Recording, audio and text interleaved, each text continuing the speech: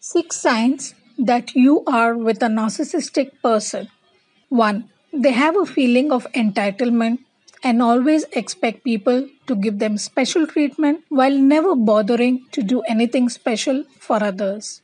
2. They gaslight and make you doubt your own words, realities, or past memories about any situation, making you feel like you are crazy and filling you with self doubt and unworthiness. 3. They are too self absorbed and lack empathy for you or your problems, making you always feel unheard, uncared, and unloved for. And they also get pleasure out of your misery. 4. They have shallow relationships with people around them. Their circle will only include people who are rich and powerful or who can be used in some way to climb up in life, or the love and adoration of a beautiful woman to satisfy their ego. They cannot have deep, authentic relationships. 5. They are very concerned with how they and the people with them look to the world. They are always people pleasing and putting up a perfect false facade which has no depth or value to it. They don't know how to express their emotions in a healthy way. When they don't get their way or are criticized, they may get too angry. They may insult and criticize you in return. They may withdraw, ghost you, throw a tantrum, or behave very coldly with you.